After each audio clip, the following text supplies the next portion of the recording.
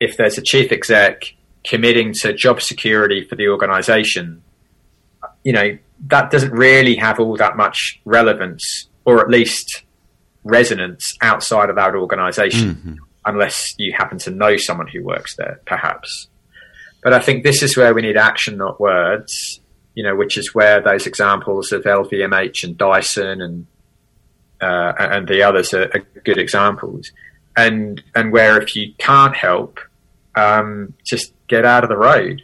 And certainly with our clients, they've all been impacted in different ways. For some it's strengthened their resolve to continue doing whatever they might have been doing with us. It's become even more important now. Whereas others, it's become a distraction and it's all hands on deck, and everything we've been doing or they've been doing with us is on hold. And, it's kind of ups and downs. And so it is. Real People is produced by Square Holes, an agency conducting and publishing customized explorative research on key consumer markets, customers, and population segments. Square Holes also provides associated consulting and support to ignite positive business and social behavior change. Visit squareholes.com for more.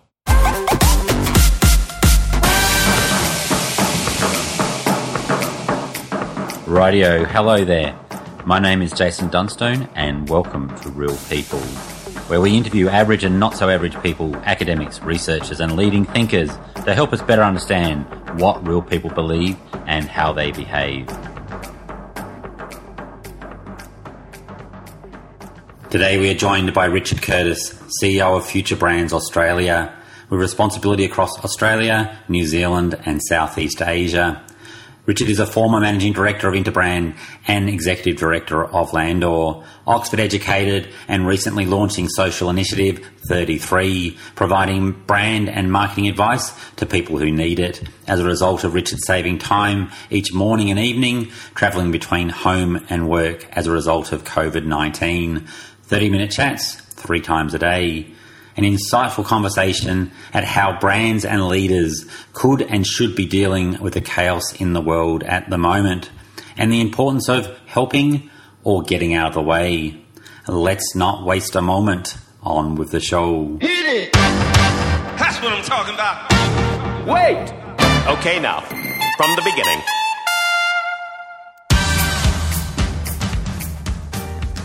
Thank you so much for joining us today, Richard. I'm going to start off where I start all of these interviews. What were you like as a young boy, like 8-year-old, roundabouts? It's funny you asked that question, only because as soon as I started to think about what the answer might be, I kind of realised I don't really remember. And I don't know whether it's a good thing or a bad thing, whether there's something from my past that is obviously, buried deep within me. And so I thought that would probably be an unsatisfactory answer. So I went to the source and asked my mum. There we go. And so I asked her, and she reminded me of a few things. So when I was 8, we just moved into a new house, just started a new school. But, beyond that, I did all the things you'd expect of an 8-year-old, growing up in middle-class suburbia in England, playing sport, going to school, those sorts of things. I think, the one thing my mum didn't mention, because she's probably buried it deep within her, is that, she was incredibly regimented when it came to school and study. So my brother and I were perfectly trained kind of bots when it came to schoolwork. And I certainly credit her with, my work ethic. She made us work ridiculously hard. Yeah, okay. The Hungarian task mistress that she was. And that definitely propelled me through school and then to Oxford. And just, once I got to 18, she was like, I'm done. I've succeeded. That's it. Then it was all on me from there. But I don't think without the work ethic she instilled, or, my dad and her, but mostly my mum, instilled in the pair of us, my brother and I, I certainly wouldn't be where I am today, without without that. So it might not necessarily have always been as enjoyable as playing cricket in the backyard, but it was definitely formative. Yeah. Okay. Yep. And follow-on question: how is your? You've already kind of answered it to a certain point. How has your child informed the adult? You can't really remember what you were like, but pardon? You can't quite remember what you were like, but. Well, I mean, I can remember what I was like. I mean, I was always pretty relaxed and easygoing. You know, I love music, love making people laugh. So, you know, that doesn't always work. People don't always find what I say funny, but it always amuses me. I suppose there's a Dean Martin quote, whether it's true or not, who knows? But, you know, he said I drink to make other people seem more interesting. You know, in some respects, I wonder if the same is true about me and jokes. You know, I try and make life funny to make it more interesting. That's right. So, you know, I suppose I'm, you know, an optimistic, as someone once kind of, it's a phrase I'd never heard before, but the idea of being, until this person mentioned it, but the idea of being willfully naive, that you almost purposefully ignore or, you know, kind of just naive about things. And, you know, even in business, there is a negotiation tactic whereby you almost act things out the way that you might want them to be. So even if you're having a tough negotiation or a conflict with someone, you act in the way that you would want the relationship to be. You know, sometimes they might ignore you and think you're being a bit weird, but others, you know, it's human behavior. They kind of go with you. And so I suppose there's that naivety to try, and whether through comedy or sheer hard work, to try and, you know, make the world, you know, the way you might want it to be. And, you know, I suppose things that happened when I was younger, you know, when it came to going to university, I only put one university down on my list because in my mind, there was no alternative. There wasn't a good second option. Yeah. That's, you know, what I wanted to do. And if I hadn't have got into Oxford, then I would have been forced to take a year off because I had no fallback. And, you know, certainly when I came to Australia, there was only one company where I wanted to work. And it took me 6 or 7 months to kind of land the job, and a lot of kind of patience and perseverance. But, you know, I got there eventually. So I guess there's some kind of weird mix of, you know, a kid who liked to make people laugh, you know, with a kid who worked really hard to try and get what he wanted, or, you know, what he thought. That's really good. And there's almost that balance of, there's the things that are serious and there's the things that are not so serious. And I think that's a nice counterbalance in life, even at these particular times when there is a lot that seems to be a bit crazy, having it so, yes, it's all very serious and you can't, it's not a laughing matter in many ways, but if you can't counterbalance with a bit of humour, you'll go crazy. So is that fair? And a bit of a beginner's mind as well, of like keeping that childlike mind kind of fresh all the time? I think so. And I think it's also just not overthinking things. So as much as it, you know, it might seem an incredibly an incredibly well thought out strategy of, you know, my journey to university, I didn't really think about it at all. It was quite naive and it could have gone just horribly wrong. And it's the same thing with 33, which is this little kind of social initiative to kind of help people out at a time when people seem to need it. You know, with 30-minute chats 3 times a day around brand and marketing, if indeed I can help anyone. I didn't really think that through at all. Like it was just an idea that was suggested to me by a mate, and I threw it onto LinkedIn. And you know, here we are having this chat. You know, I've just got off the phone with someone in LA who's a performance coach, leadership coach, you know, wanting to talk about his business and his brand. And so it's, you know, without really thinking about it, it's introduced me to a whole new world of people. and ideas and conversations, which is obviously trying to be helpful and productive, but also plays to innate curiosity. Like, it's genuinely, I mean, it's amazing to be able to help people, in whatever small way I can, but it's also genuinely interesting to hear people's stories, what they might be going through or working on. And then, to be able to be, part of that in a very kind of altruistic, way. It's their thing. It's nothing to do with me. But, that willful naivety, is just really not thinking about things too much, which I think is quite liberating. But at the same time can be a little bit risky, I suppose, if you don't think things through properly. I wouldn't necessarily recommend it. Okay, there we go. The weirdest thing you've seen over the last week, and it's a bit of a crazy time, and things seem to be changing quite quickly. Weird can be in a good way or a not so good way. What have you seen? What have you heard? So the weirdest thing I've heard in the past week is something that has been said to my wife twice, actually. And two people, completely different situations, have said, "Are you taking this seriously?" i.e. COVID-19, around isolation and whatnot. And I find it weird that people would ask that question. And I'm not a medic, but I'm more than happy to give us all the benefit of, or give this thing the benefit of the doubt. Better safe than sorry. And that might be easy for me to say, in the role that I am, or the family situation that I have, or whatever it might be. In fact, for people in worse situations, it might be even more important. But I must admit, I found that quite weird.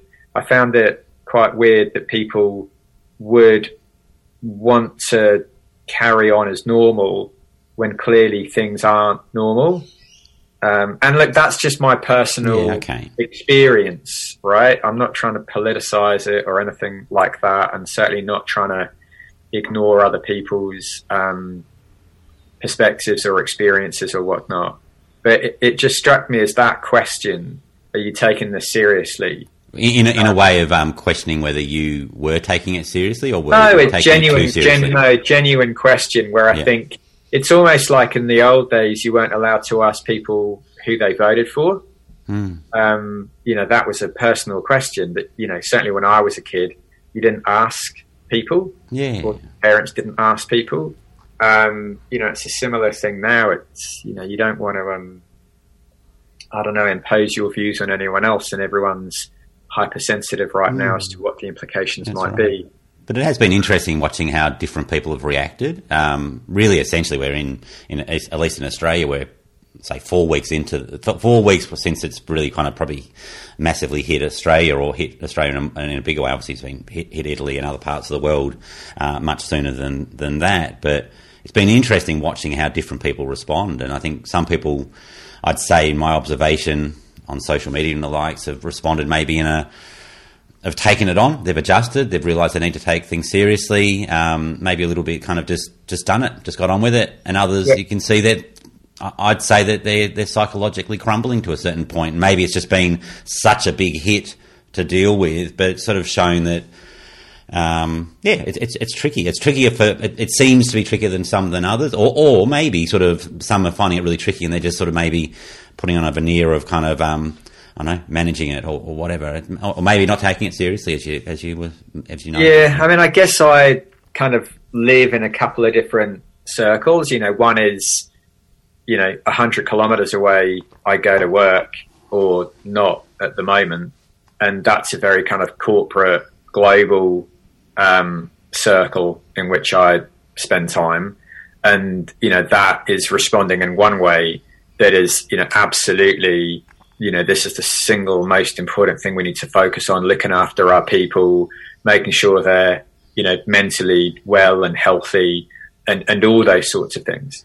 And I spend, at least 1 or 2 calls every day, for an hour or so, talking about those very things, not only in Australia, but around the region and then globally. So, you know, I've got a global call about it tonight, for example, and, you know, then I'll have a local one lunchtime today. And then the other circle I inhabit is, you know, where I live, which is, you know, 100 k's north by the beach, one road in, one road out.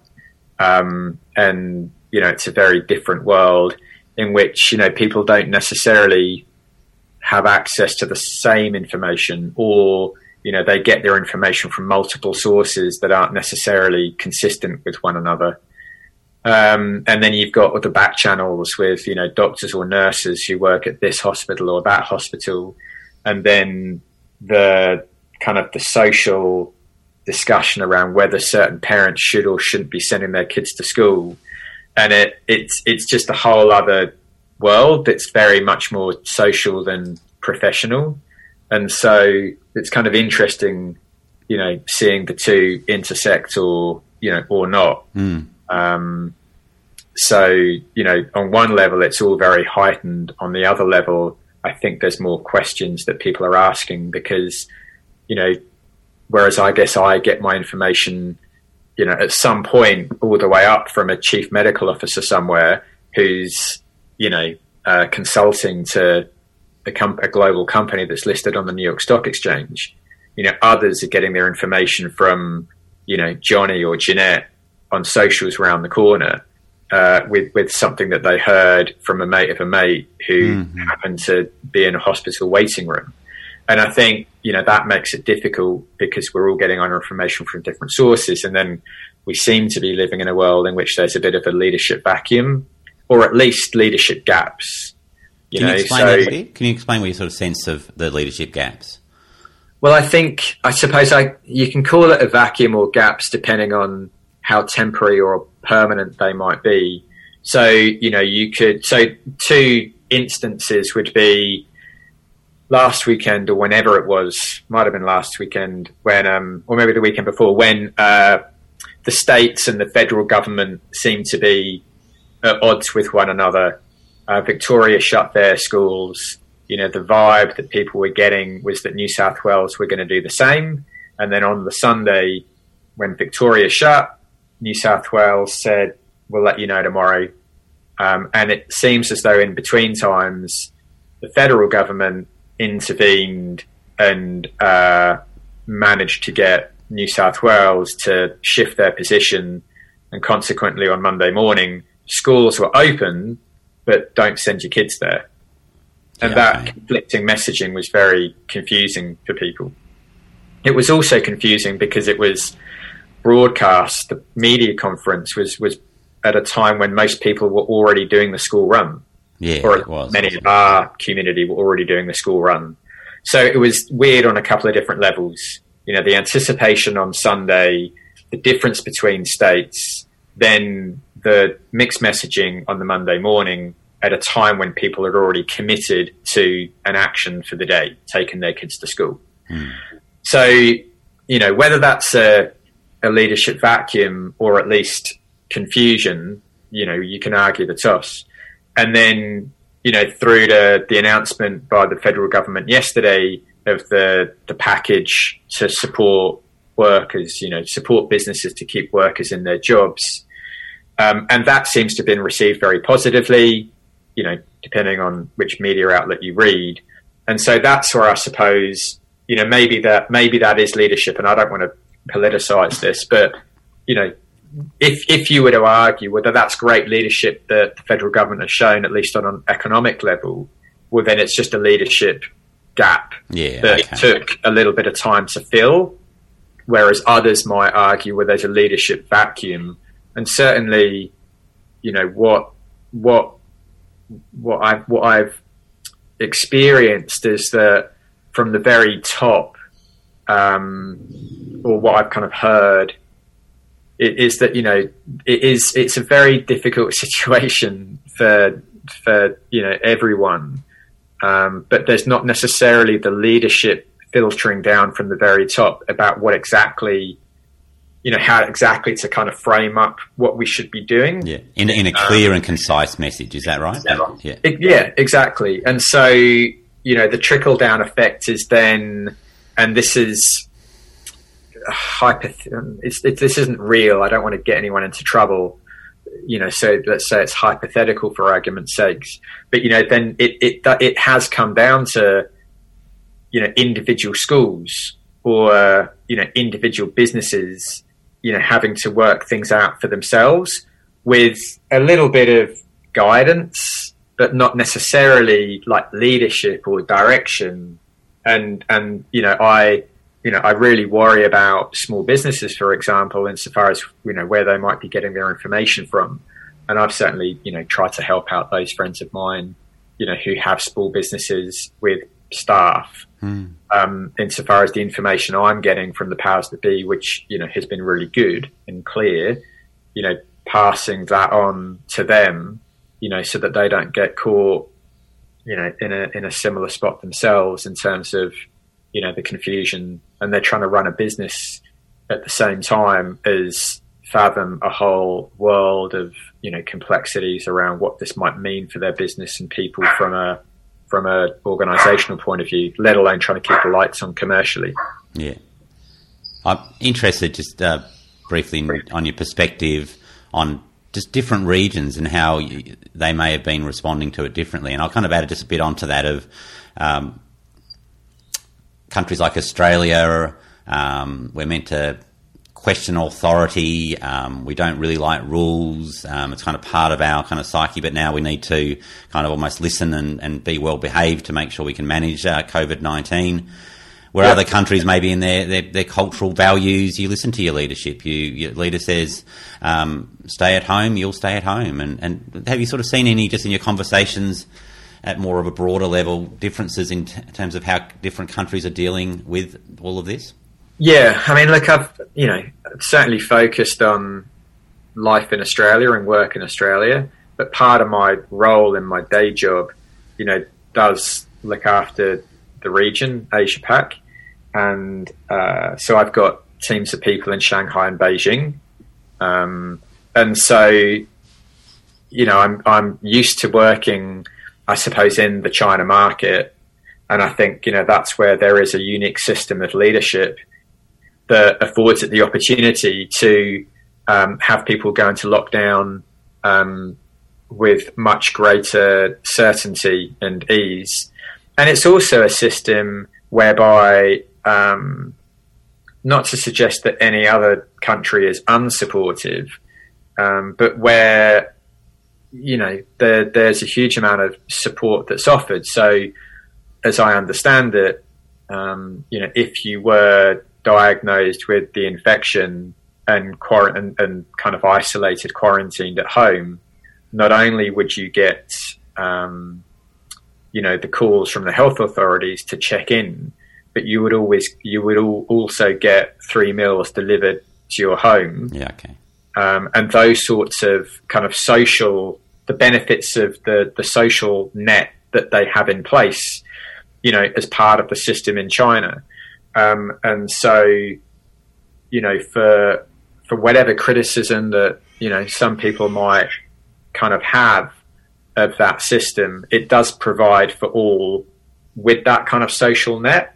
And so it is incredibly supportive. And so, certainly my teams in China, have felt very supportive, not only by the business, but also by the government, and, have a huge amount of confidence in the way in which that situation's been handled. And, some of those teams are now going, back to work, as it was, and the situation is, normalizing, if that's the right word to use. Again, I'm not a doctor, so I'm not quite sure exactly where it's at, but, people are starting to go back to work, things are starting to return a little bit more towards normal. And certainly, my teams in that market are feeling, and they're all local people, they're all feeling relatively relaxed about things, alert, but, happy and relaxed, and, they feel as though they're coming out the other side. Yeah, alert, not alarmed. Correct. Yeah. And I think that's a really interesting point you're making, that it's that trust in the leadership, isn't it, really? It's a trust that leaders are making the right decisions. And it's not blind faith. It's actually, cause I guess I've got an interesting kind of different cultures that might be more rules-based and versus more, I guess, sort of freedom of thinking, kind of questioning the status quo and seeing how they've responded. And I guess it's the same thing in a cultural sense. If you want to have it so in an organisational sense that your team value the culture. They value the leaders at the culture, because now you need your team to support the leaders, to trust the leaders are making those right decisions, even if they're tough. And it's the same thing when you get down to a broader community. You need to kind of trust that the leaders are well informed and making the right decisions. And I think it's an interesting one from a Western world side over the last couple of decades, and it's not just in Australia, it's across the world. Trust in leaders, political leaders, etc., particularly political leaders, has declined. Even trust in brands, I guess, has declined. So now we're trying to come back to kind of going, trust us, but we haven't trusted you for decades. It's a funny kind of situation, and not necessarily funny, haha. Yep, and I think that's where there are some companies, some brands that are responding, that are doing it well, and others not so well. And there's different ways in which companies are responding. So, whether they're switching budgets like Coke and taking the budget from one part of the organisation and putting it into, COVID-19 response, whether it's theirs or others.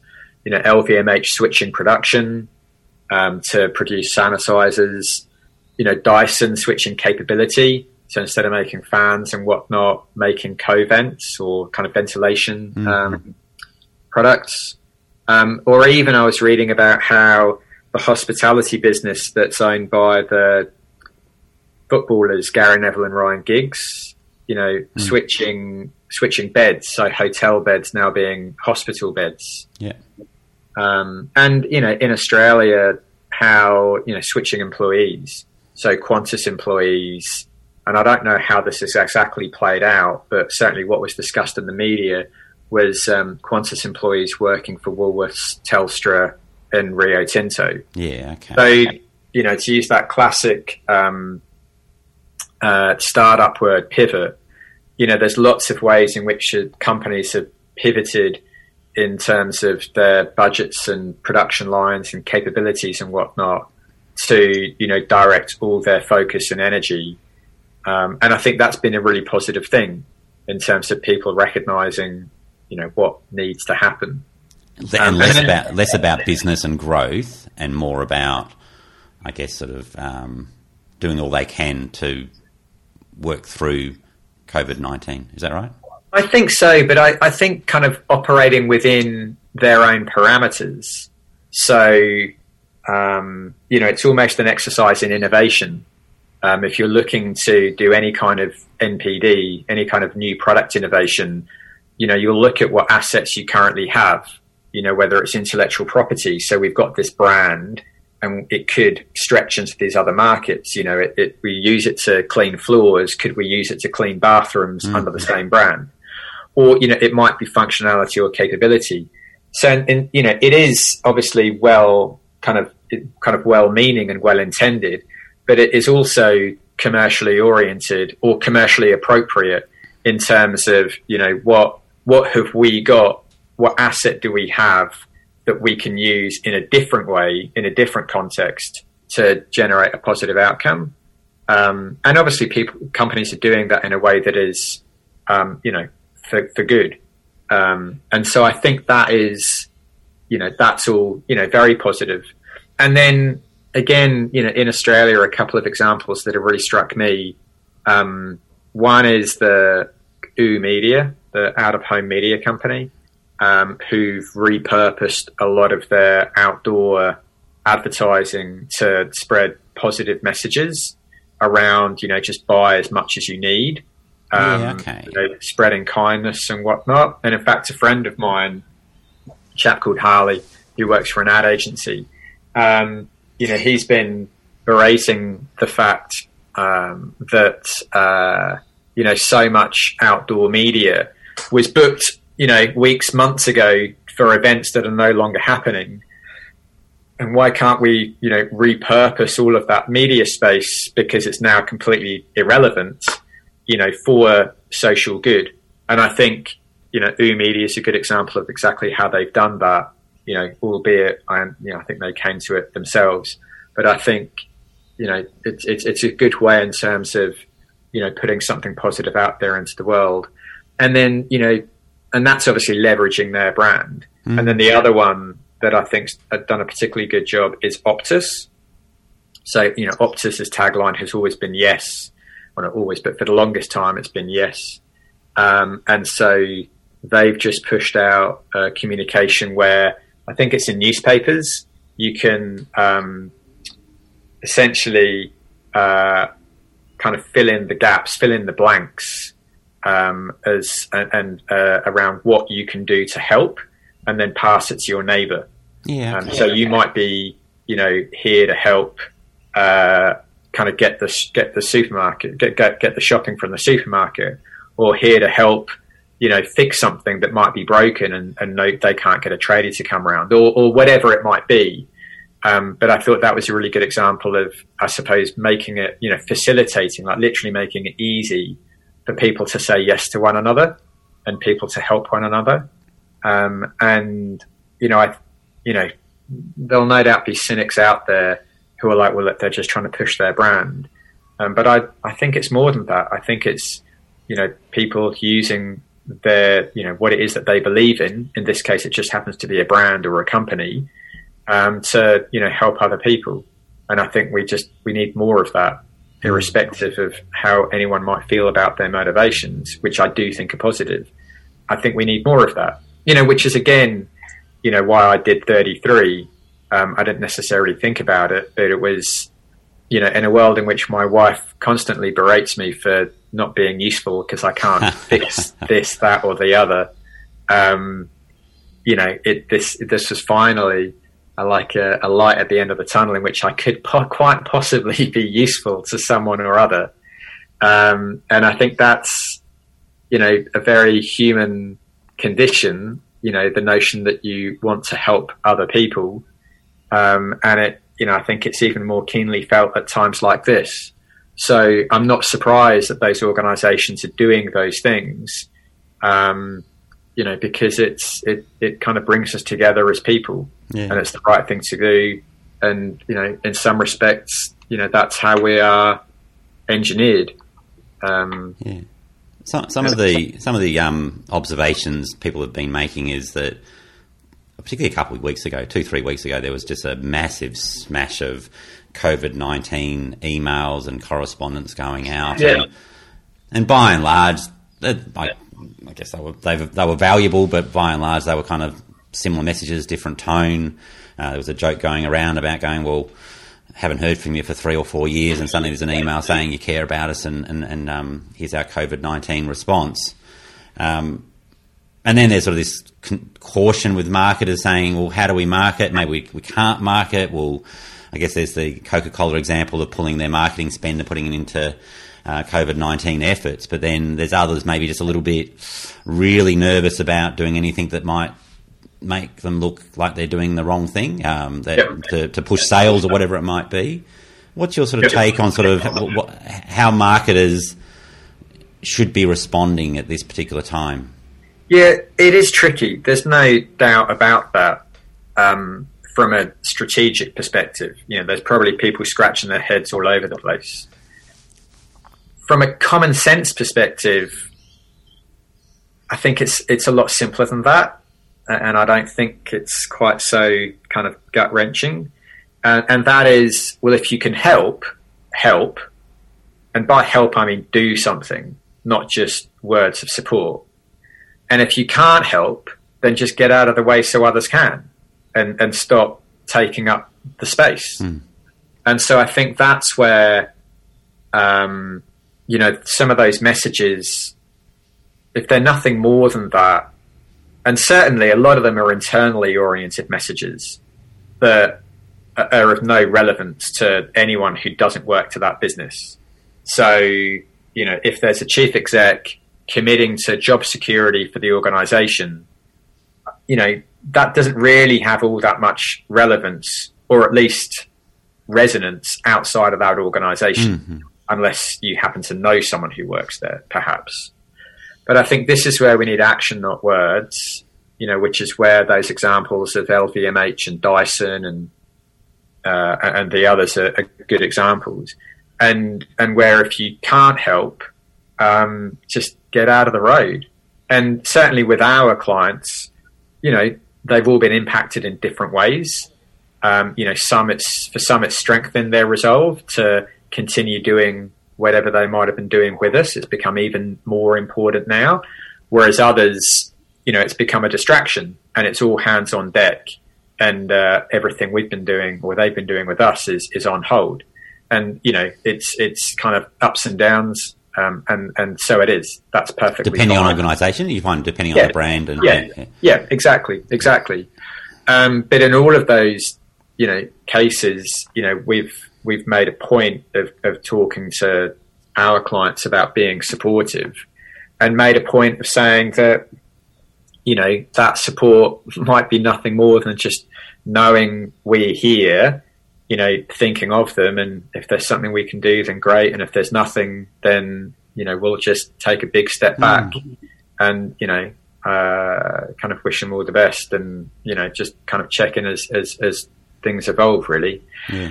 So I think it has to be action oriented. And if you can't actually do something, then just take a big old step back. Yeah. That time for sensitivity. Then I'll build on a point that you made earlier about how, your childhood informed the adult in that balance of serious versus humour. Is this a time when humour can be injected into the serious? I think so. That said, I've only heard one COVID-19 joke so far. Yeah. I won't repeat it, but it was quite funny. Yeah. Let's say I saw an ad yesterday come out. I think it was Furphy, the beer coming out with a little bit, not necessarily humorous, but saying there's a good time to have a Furphy. You can't have your friends over at home. I think it was sort of the general context, but playing with a little bit. Do you have a sort of, not necessarily that campaign, but just that idea of, yes, it's serious, but how do we find that fine line between being really, really serious about it and maybe just finding a bit of counterbalance humour? Yeah, look, I think humour's definitely got a place. I think the thing that often gets lost in the mix is the fact that we are such emotional creatures, such emotional beings, and as such we all possess the full range of emotions. And so I don't think it's one thing or another. I don't think it's binary, happiness or sadness. I think it's, as part of any human connection, it could be relief, joy, laughter, sadness, distraught. It could be any number of these things. And it's really around understanding that, we're going to have an emotional response, and how do you match that or sync with that, or, provide a counterpoint to that. So, whatever it is, it may be humor, it may be something else, but it's definitely emotional. And so I think that's where, examples like the Optus example I mentioned earlier, Here to Help, or indeed the Furphy ad, not that I've seen it as yet, but all of these things are emotional responses. And I think, so long as they're kind of action oriented, they make you feel something in a way that makes you do something, or they do something, with a certain caliber of emotion, well, then I think it's helpful and productive and positive. But yeah, getting the tone right, is a tricky thing, because obviously not everyone's going to be feeling the same thing, the same feeling, the same emotion at the same time. And so, that can be a challenge, because you just don't know the position in which people might be in when they receive the message. So certainly, when we've been communicating with those of our clients who work in travel, it's a very different tone, just given how that industry has been decimated.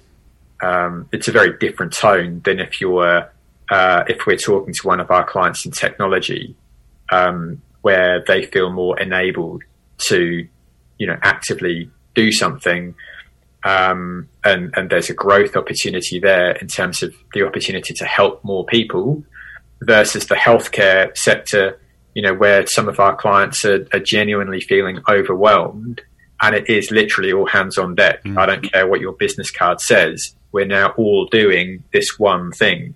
A little bit like, just kind of everyone's now switched into, just the COVID-19 response, which, is the totally entirely appropriate thing to do. But, they're just 3 examples of how certainly we've been trying to gauge our approach or response to, our own clients in those 3 different sectors. And so, understanding how the message is going to be received is obviously important. Okay. How are you taking this in terms of, on a spectrum of, is it a world changing event that we'll talk about it being the world pre and post COVID-19? Is it a drama that will kind of go back to old norms pretty quickly? Is there sort of any? It's probably hard to say. I guess we're just going. Part of the reason for doing these interviews is trying to make a bit of sense through the process. But what's your thinking on? Is it a sort of a burning deck for change, a line in the sand, or is it sort of really just a moment and we'll get back to norm? No, I think it will be a significant change. There will be, a cohort of students, for example, who did their HSCs or A levels or whatever examination it might be in 2020, who never got to do that examination.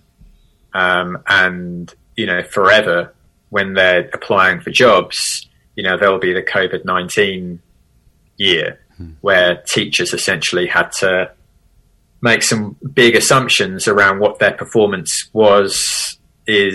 might have been. And so, and then those individuals entering university and whatnot. So I think it will be a line in the sand, in some of those very functional ways. And obviously it's going to impact millions of people, insofar as their loved ones and perhaps losing them and not being able to say goodbye in the ways in which they might have hoped, which, would leave an indelible mark on anyone. And that's just beyond horrible and upsetting. Through to people who've, lose their jobs, or it signals some kind of a career change or business transition. I think it will be, or certainly the feeling I get is that it will be something quite significant. But I'm also reminded of something that was shared with me over the past few months in working with a particular individual. I'm not sure if I can name this individual, but it's a very, very, very well-known, like ridiculously well-known individual who has had some very public, very personal challenges with a kind of very difficult illness. And that individual said to me that on diagnosis, a friend said to her, a Buddhist friend of hers, congratulations, now you'll grow. And I have heard of late of a notion, rather than post-traumatic stress, post-traumatic growth. There's one individual who was talking about it on a podcast. And this idea that through adversity you grow, and being the optimist, being willfully naive, if you like, I would like to think, or at least I choose to believe, that there will be positive growth as a consequence. Not to suggest for a moment that it won't be difficult and challenging and saddening and, less than positive in all manner of ways. But I choose to believe that, there will be positivity and productivity and growth through adversity. And one way or another, there will be positives that come out of this. I don't suggest there won't be negatives too, but there will be positives. And if we can hold on to those, then we can change our world for the better and take advantage of this as an opportunity, albeit have a big dose of resilience in order to do just that. But, we have no other choice. That's right. So, yeah. And you'd never wish it to occur. Like the same thing with the bushfires. You never wish the bushfires to occur, but the bushfires likely change some of the thinking at the time around climate change, or around sort of how do we protect that. So we lost, for many people, that just going to the beach for the summer holidays was not allowed. They were sent home. So that changed that thinking. Without, I guess I kind of look a little bit over the last decade, and I mean it's with a degree of kind of, I guess, jest, but there was a decade of complacency to a certain point where we probably got into we were sort of moving some things forward, but I guess this sort of maybe makes us kind of reflect on what our values are as a society. Whether is global always right? Should we be focused more on local?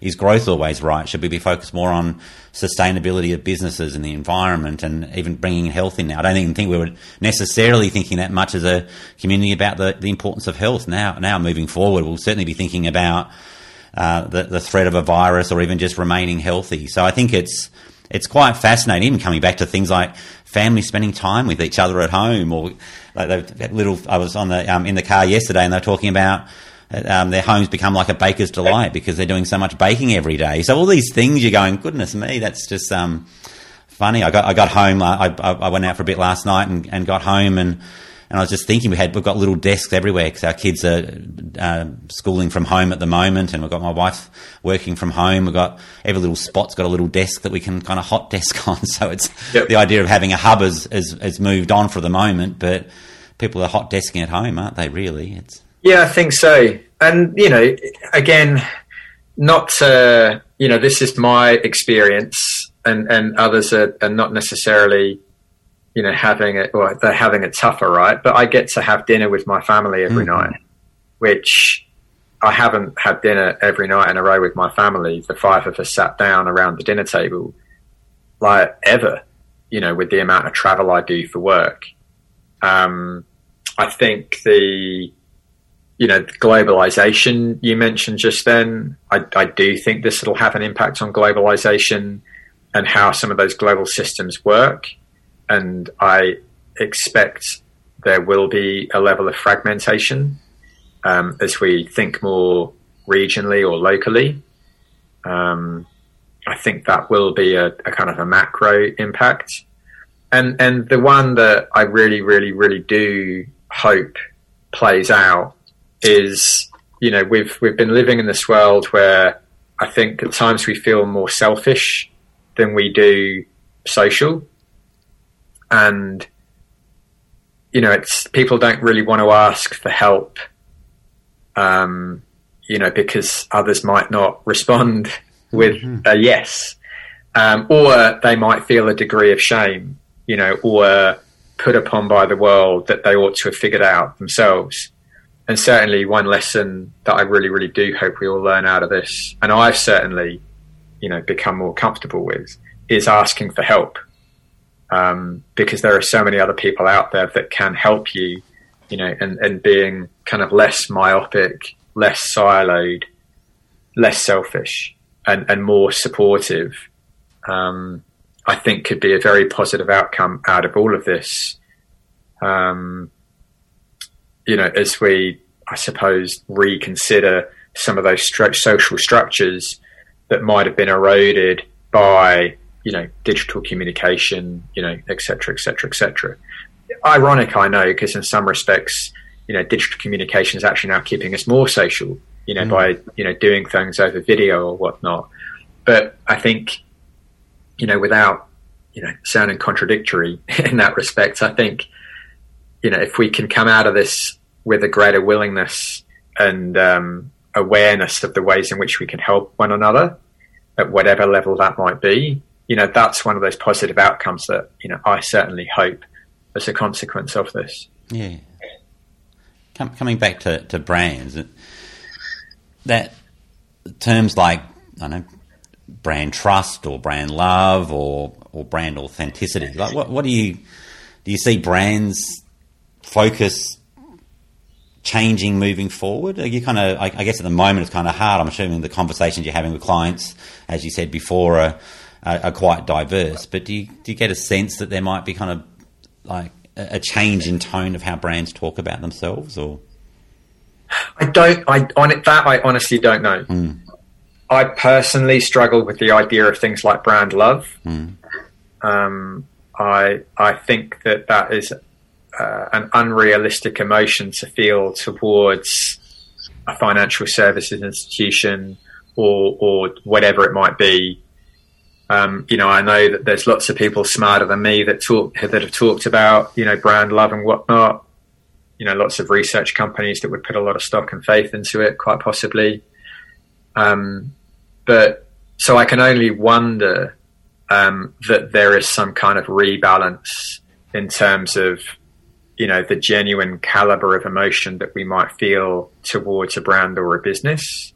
But, that said, it might swing the other way, that if your favorite brand has just switched production from perfume to sanitizer to help save humankind, it might make you feel an even greater emotion, an even more kind of heightened emotion, towards that company. So, it's difficult to know, but I do think it places much more of an onus on companies to be authentic and action oriented, as opposed to just put words around things. So, and certainly, with technology the way that it is, there's a much greater focus on utility than ever before, insofar as how you might actually use brands as opposed to just hear from them. And so, it may well be that that's an unintended consequence, insofar as the brands in our lives becoming much more useful than they've ever been, even if the emotional caliber, varies somewhat as a consequence of COVID-19. I guess one of the interesting observations is that I'm having a conversation with a colleague, and they were trying to influence some key decision makers, and the decision makers were being quite resistant to the old ways. And I said, well, this is a time where the old rules are off to a certain extent. This is a new time, new rules. Brands can play with stretch. Brands can play with sort of a different thing. We've got a thing we're playing with as a business that we kind of thought would seem 6 months ago would have seemed like, what are you doing? It confuses what your brand's about. And we go, well, let's give it a crack, because now that people are probably open to something a little bit different to what they might have been. So I think that's maybe a freedom to play in a respectful way. Is that fair? Like maybe I guess as things roll out, but play with it, maybe. Yeah, I think so. I think that's definitely true. I hadn't necessarily thought about it like that, but I'd say you're right. And it reminds me of in organisational change. As much as it sounds like very strange corporate language, you kind of unfreeze and freeze behaviours. And, to kind of build on that thought, maybe there's an opportunity or just a reality that this will unfreeze certain behaviours. And then there's this window of opportunity when those behaviours are unfrozen, where there is this liquidity of ideas before the window then shuts and new behaviours get formed and refrozen. And I hadn't necessarily thought about it like that, but I think you're right. There is this window of opportunity where, for want of a better phrase, anything goes. And you can have a crack because it can't get any worse. Obviously you need to have positive intentions and so forth. But I think a good example of that, out of nowhere, out of the blue kind of thinking, albeit from a slightly different perspective, is just House Party. This app that has just come out of nowhere to be the number one downloaded app on iOS stores. Yeah, okay. In I think Australia, Canada, and the UK. I think I read yesterday. And it's funny, like my wife has been on House Party over the weekend. And I'd never heard of it. And then Monday morning, I get an email from one of the newsletters to which I subscribe that says Zoom is dead. House Party is, the thing. So what's House Party? I can kind of guess what it might be. But sort of... Well, House Party is a video app whereby, you're in a house, essentially, and people roll up and you can let them in and have a house party. Yeah, wow. Okay. So whereas Zoom and other video apps are kind of invite only, or they're kind of, you arrange at a certain point in time to come together to talk about a certain thing. House parties more like the drop-in. People just roll up. And so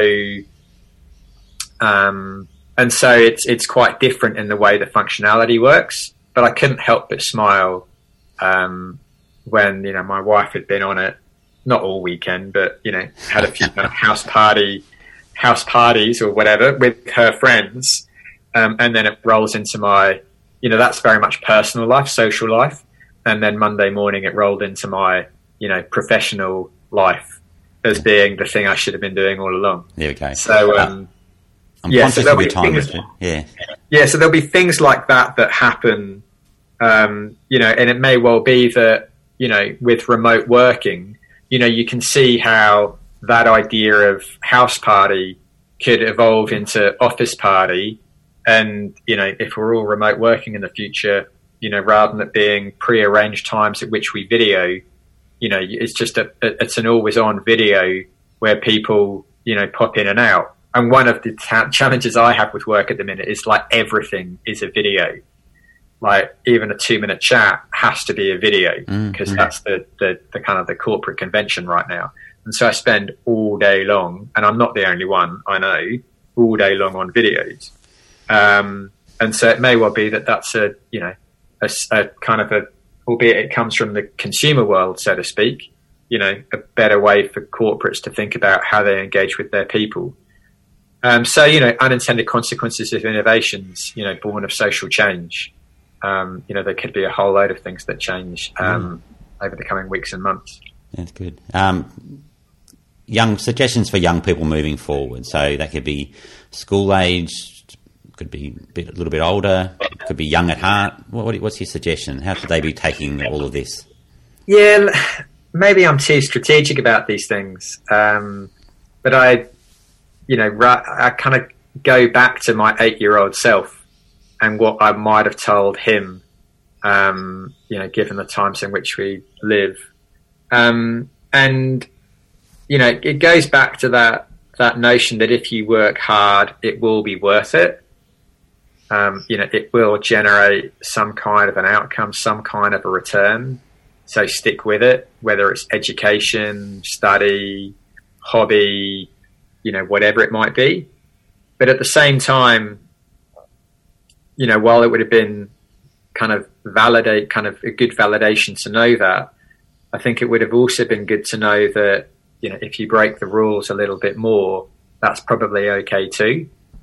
And, I think I probably only started breaking the rules once I got to university. But I think, it's the hard work ethic with the fun or the comedy, following the rules, but at the same time as breaking them. I think those sorts of perspectives, are more important now than ever. So, it is, I suppose I would always advocate for a good work ethic. Even at these times. So Yeah, I think so. Yeah. To a fault, quite possibly. I'm sure there are, people around me could say I work too hard. And I tend to agree. But I think, what I would have loved to have known back then is that, if you break the rules, it'll probably still be okay. And you'll probably learn something that you weren't expecting along the way. That's great. Any final bit of advice or sort of the best way to find you, Richard? Or I think the best way to find me, I'm always happy to help people now more than ever. So 33 is the little social initiative that I seem to have stumbled upon. Yeah. So that's 33the3.com.au. So I'm always happy to help people. So look at the website, book a time, we can have a chat. Otherwise, I'm always on LinkedIn, posting here and there. Always happy to meet new people, chat, much like this podcast this morning. Yeah, thank you so much. Thanks. Have a nice day, Richard. All the best. Yep, you too. Have a nice day.